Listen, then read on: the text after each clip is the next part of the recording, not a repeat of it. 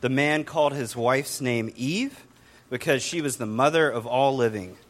And the Lord God made for Adam and for his wife garments of skins and clothed them.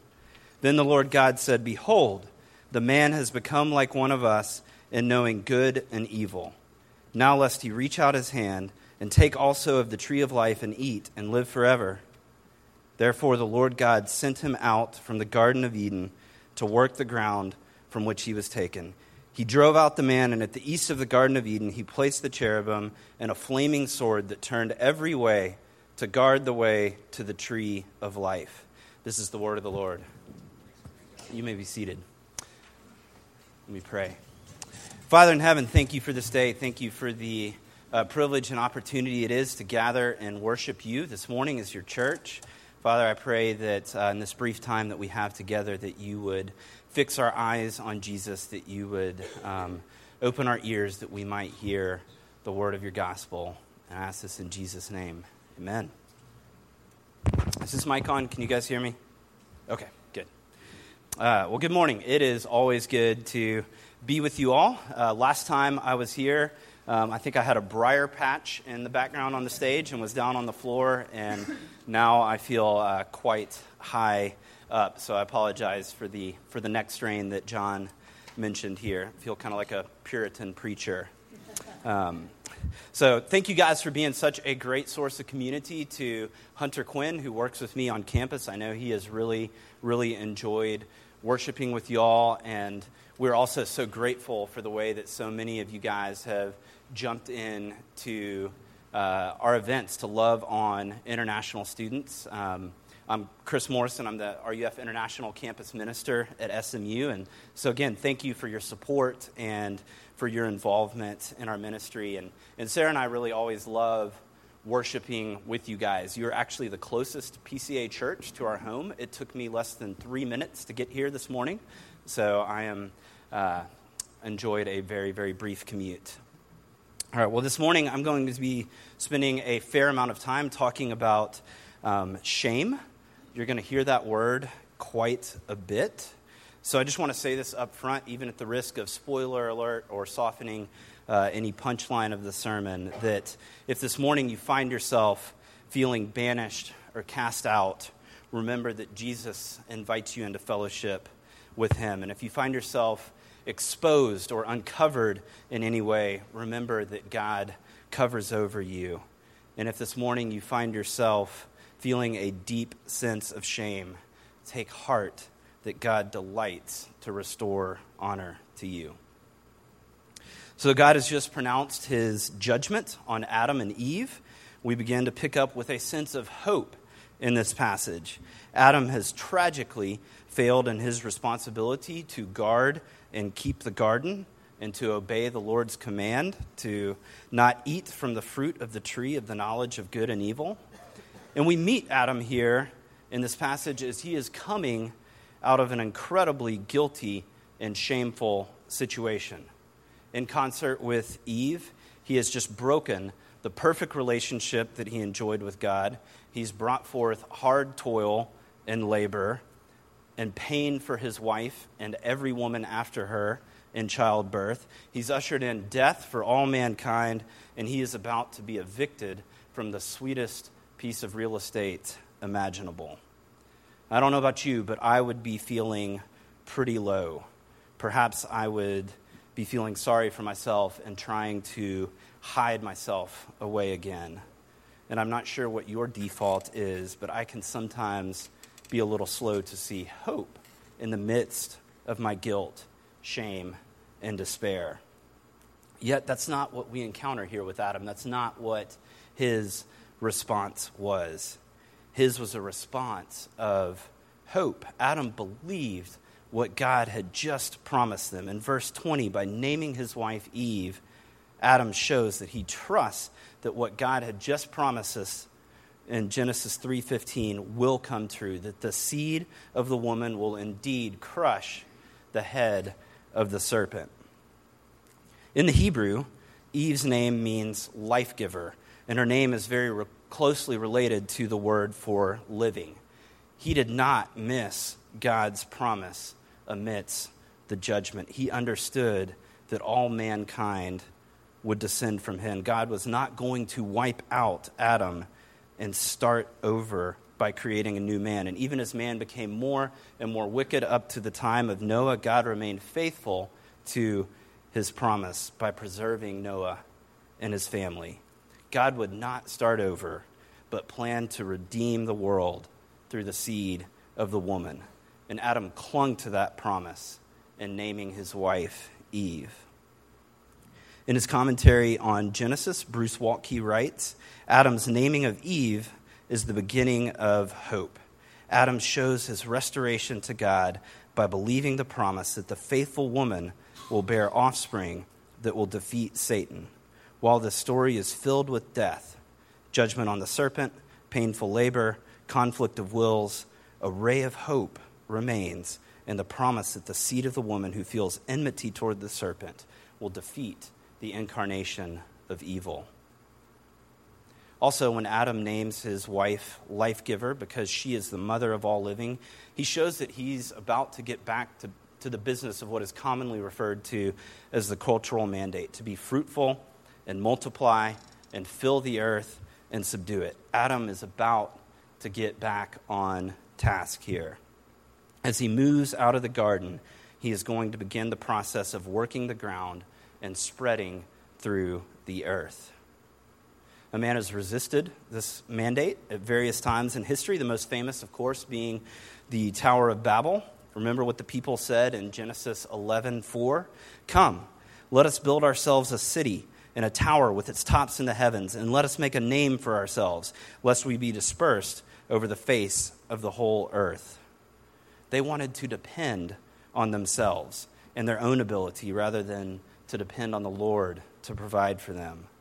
Though God's plan always involves cities, they wanted to build a city in order to make their name great rather than making great the name of the Lord. They wanted to devise their own way so that they would not have to be dispersed throughout the earth. Yet just as God drove Adam and Eve out of the garden, furthering along the cultural mandate, God confused the language of those building Babel, and he dispersed them throughout the earth. So the Adam that we meet here in verse 20 is not focused on death, but he's focused on life. He's focused on hope. The consequence of man's rebellion results in a dramatic shift in the narrative for humanity, but the story does not end in Genesis 3. Adam is about to enter into a harsh new environment, but he will carry with him a sense of hope. So now that we've seen Adam's sense of hope, his belief in God's promise in naming Eve, I want to turn our attention to the next sentiment of hope that we see, the next ray of hope that we see in this passage, which is in God's provision of clothing for Adam and Eve. So don't worry, you're not going to get fashion advice from the pulpit today. I've been accused of a lot of things in my life, but being fashion forward is certainly not one of them.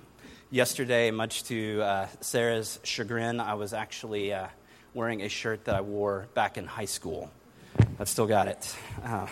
So some guys in our denomination, they really don't like to wear the very flattering Geneva robes when they preach. I actually look forward to preaching in churches that embrace the Geneva robe, not because I'm nostalgic for centuries past, but because I just don't have to decide what to wear.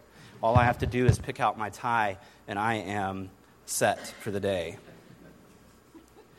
So when Adam and Eve, when they attempt to cover themselves, they are trying to deal with their shame. And I think the depth of that often gets lost on us, primarily because of how we relate to and view the world. Western cultures tend to operate out of a guilt and innocence paradigm. We tend to look at things as right and wrong. And it's important that we understand that because we need God to forgive us of our transgressions and to declare us innocent. Most Middle Eastern and Asian cultures, however, relate to the world based on honor and shame. And in an honor-shame culture, it's not so much about whether what you did was right or wrong, but about how others perceive what you did. Roland Muller was a missionary in the Middle East for many years, and in his book, Honor and Shame, he illustrates how cultures based on the guilt-innocence paradigm that we embrace in the West and those based on honor-shame differ in the way that they relate to lying. So he writes, in our culture, telling the truth is right and telling lies is wrong. In the Middle East, people don't think of lies as being right or wrong. The question is what is being said honorable? If a lie protects the honor of a tribe or a nation, then it is fine. If a lie is told for purely selfish reasons, then it is shameful. So the goal is not to be right, but to maintain honor. And after Adam and Eve sinned, they were attempting to deal with their own shame on their own. They made a bit of a ridiculous attempt to hide their shame. They did so by sewing fig leaves together into loincloths, but the fig leaves were only a partial covering. My neighbor across the street actually has a pretty sizable fig tree in his front yard, and there's no leaves on it right now, but in the past I have walked over there to examine the leaves, to look at the fruit growing on the tree. And the leaves on the tree are big, but they're not that big. And even though Adam and Eve sewed them together into loincloths, they were still not an adequate, full covering for their shame. Also, the cloths they made from the fig leaves would likely not be all that durable. Fig leaves are stronger than a lot of leaves, but it was a hasty attempt to cover over their shame that would unlikely last for very long. And the loincloths made from fig leaves were not suitable for the environment that Adam and Eve were about to enter. It'd be a bit like embarking on a trip for Siberia in the middle of winter and taking a light fleece as your only layer of warmth. It's not sufficient. It won't do. Adam is about to toil. He's about to work the ground. It's going to be hard labor. And just a little bit of his labor and the loincloth is likely to go the way of Steve Martin's old tux in Father of the Bride. It's not going to hold up.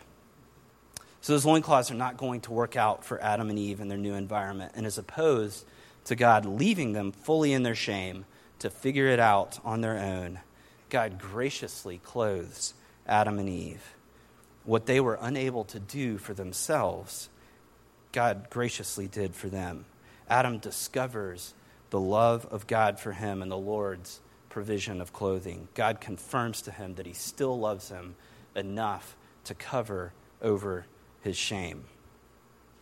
Whereas Adam and Eve's covering with fig leaves was only partial, again, the equivalent of a loincloth, God provided a much fuller covering over their shame. God provided them with the equivalent of tunics, garments that would have likely come down either to their ankles or perhaps just as high as their knees. And this was a much more fitting, much fuller covering over their shame. The animal skins would be much more durable than the loincloths that Adam and Eve had fashioned for themselves. They would hold up and wouldn't need to be replaced for a long time. And also the tunics provided by God were much more suited for the environment that Adam and Eve were heading into.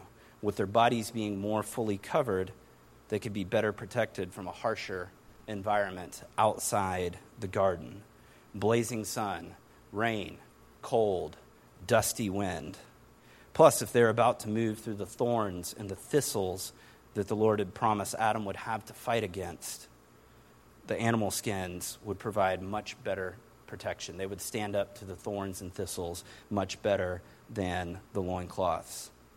So God shows his love toward Adam and Eve in his gracious provision of the tunics made from animal skins. And while the garments were a covering over their shame, they also served as a reminder that their shame had not fully been dealt with.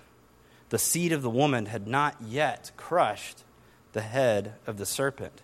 When they looked at their clothes, it would certainly remind them that they were not in the position of honor in relation to God that they previously enjoyed. Matthew Henry in his commentary reminds us, clothes came in with sin. Little reason have we to be proud of our clothes, which are but the badges of our shame. Those garments are only temporary, though. And when I say that they're temporary, I don't mean that we should migrate back toward the fashion of Eden. the lusts of the flesh are still alive and well. A while back, Al LaCour, the RUF International coordinator, my boss, he and I were spending some time together on campus over at SMU, and we were visiting with some male students who had recently arrived from a very conservative country in the Middle East. And in their culture, there are very strict regulations and norms for how males are to interact with females, and the women are often covered from head to toe. And so we began to ask them, what is it that they were enjoying about Dallas? They responded that they loved the weather. It was August, yet it was still much cooler than their country. And they also said that they really enjoyed McKinney and lakes. The lakes they see everywhere. And I began to scratch my head. McKinney is a bit of a haul from campus, and White Rock is nice, but Dallas is not necessarily known for its lakes. And after a few minutes of listening to them talk, I realized that the McKinney that they were referring to was not the town a few miles north of Dallas, but was McKinney Avenue. They like to go into the bars and people watch and walk around the area. And they weren't talking about lakes. They were talking about legs. They were talking about the way many young women dress on campus and around town. They had never witnessed that before. And needless to say, when I realized that, I was a little blush. It made me a little embarrassed that I had agreed with them, thinking they were talking about lakes. And it made me sad that that was their first impression of our city. So the garments are only a temporary covering over our shame. Yet we don't need for our shame just to be covered over. That won't do. We need it to be removed. And Ezekiel gets at this a little bit in chapter 36. He says, I will sprinkle clean water on you, and you shall be clean from all your uncleannesses, and from all your idols I will cleanse you. And I will give you a new heart, and a new spirit I will put within you. And I will remove the heart of stone from your flesh, and give you a heart of flesh. Yet here also, Adam and Eve learn that death is necessary to cover over their shame. Though they did not die immediately, something else had to die in order for their shame to be dealt with, something that didn't necessarily deserve to die. And this is the first time that we encounter physical death in the Bible. If in Genesis 3:15 we see that victory over evil is going to come about through the seed of the woman, here in Genesis 3:21 we begin to get the idea that death is going to be involved in the final undoing of our shame, that salvation would come about through death of one who did not deserve it. In the New Testament, 2 Corinthians 5:21, for our sake he made him to be sin who knew no sin, so that in him we might become the righteousness of God. Colossians 1:21 through 22, and you who once were alienated and hostile in mind, doing evil deeds, he is now reconciled in his body of flesh by his death, in order to present you holy and blameless and above reproach before him. And again, 1 Peter 3:18, for Christ also suffered once for sins, the righteous for the unrighteous, that he might bring us to God, being put to death in the flesh, but made alive in the Spirit. Do you see the removal of shame that comes about through the death of Christ here in these verses? Yet it's also not enough to say that God merely removes our shame. We don't just start over with a clean slate and then are left again on our own. We get more than that.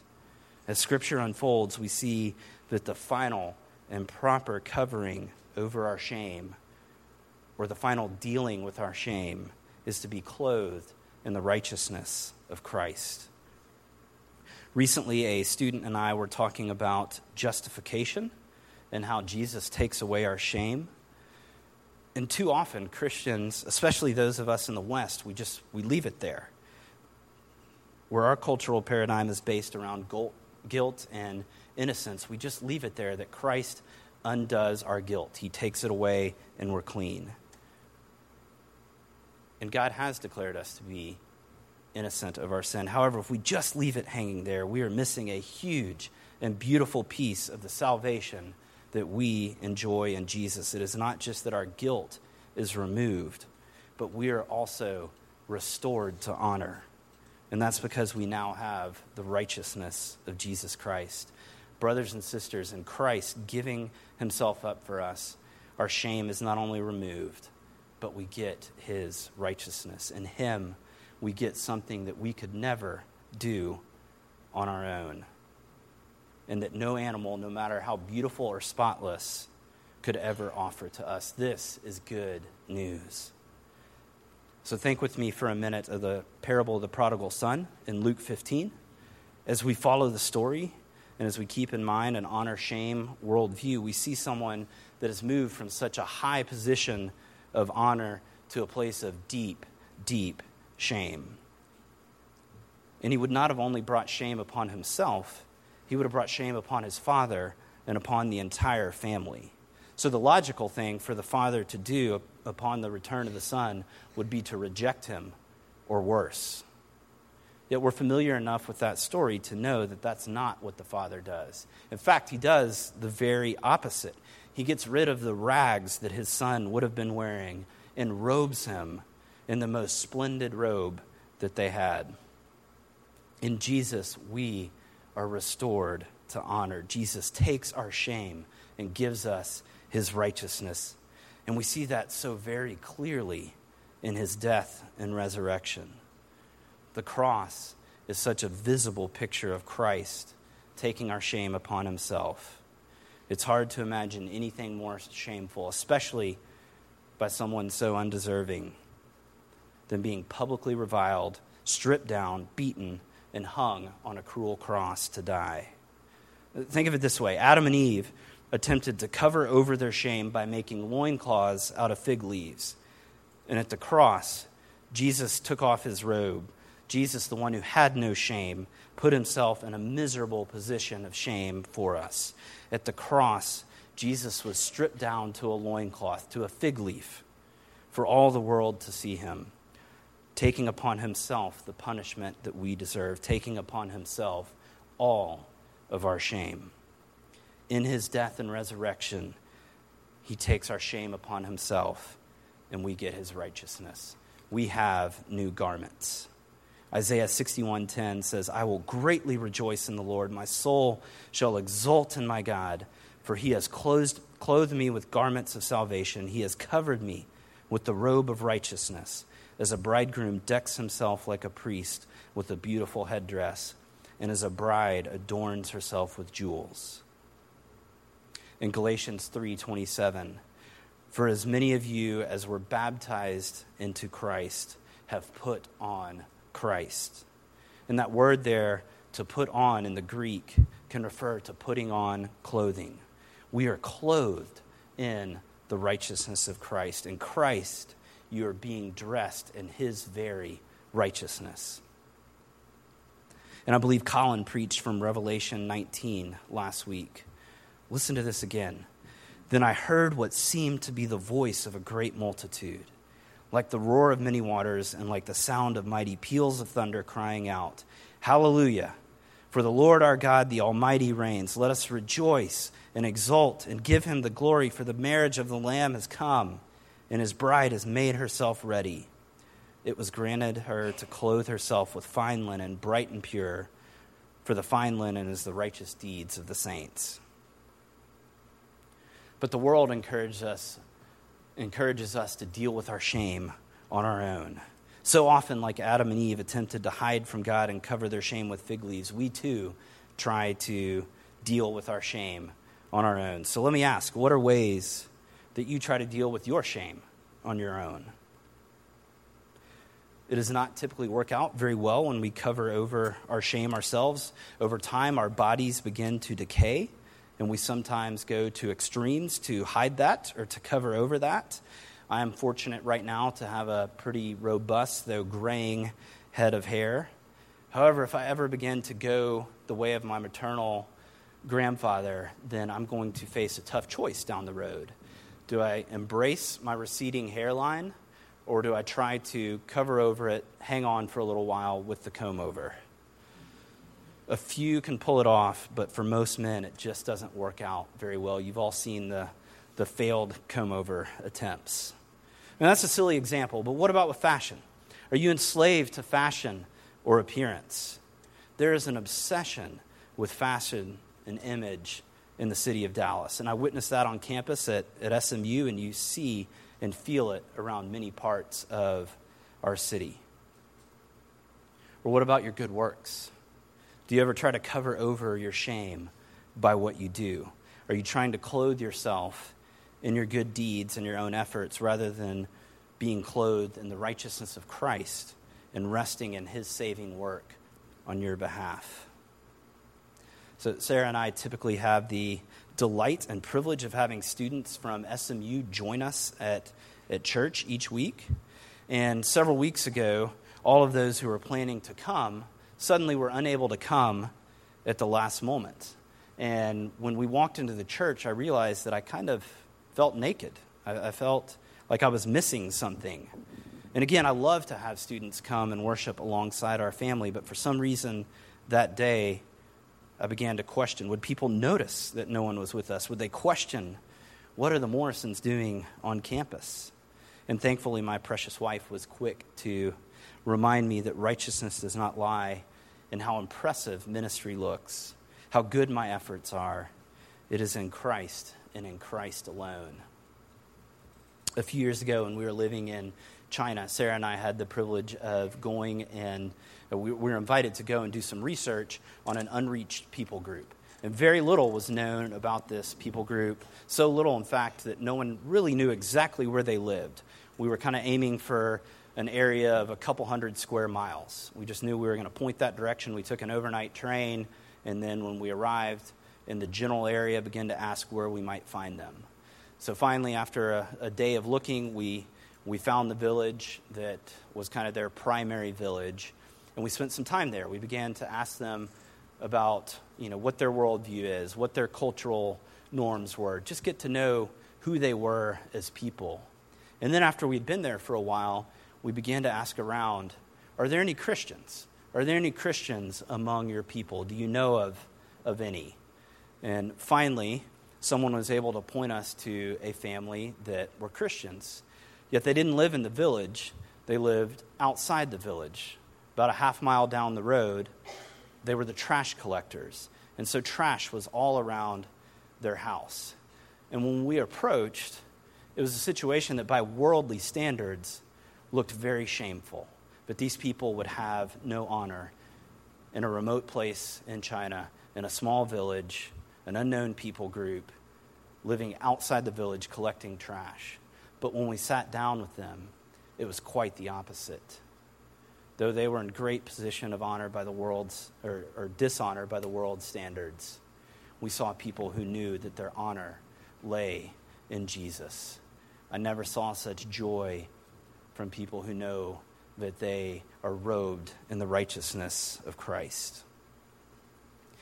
Yet we're not being clothed in the righteousness of Christ simply for a change of fashion. We are clothed in his righteousness that we may meet the bridegroom. We are being clothed to be in the very presence of God. Just like God gave Adam and Eve proper clothing for the new environment that they were heading into when he drove them out of the garden, he properly clothes us for where we are headed in Christ. So where is it that we are headed? In this passage in Genesis 3, we see that man is banished from the garden, but that banishment is only temporary. Man is sent out to continue the cultural mandate. Man is sent out on a sojourn. And I love the stage right here. You see all the luggage. So we're on a sojourn. We're packed. We're ready to go. But the destination for man is ultimately meant to be headed back toward the garden. One of the great things about living in a global city like Dallas is that you don't actually have to leave Dallas to engage in missions. There are several different ways to work with internationals that are living right here in our city. And as the church, when we work with those coming here from other countries, we are operating under a couple of different biblical principles.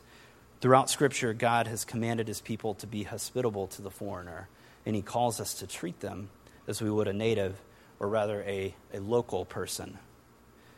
I've really enjoyed getting to know your very own Cameron Mullins over the past few months. We've been getting together at White Rock Coffee periodically to share ministry ideas and to encourage one another. And I'm so grateful to see how the Lord is blessing the ministry of For the Nations as they welcome refugees to Dallas.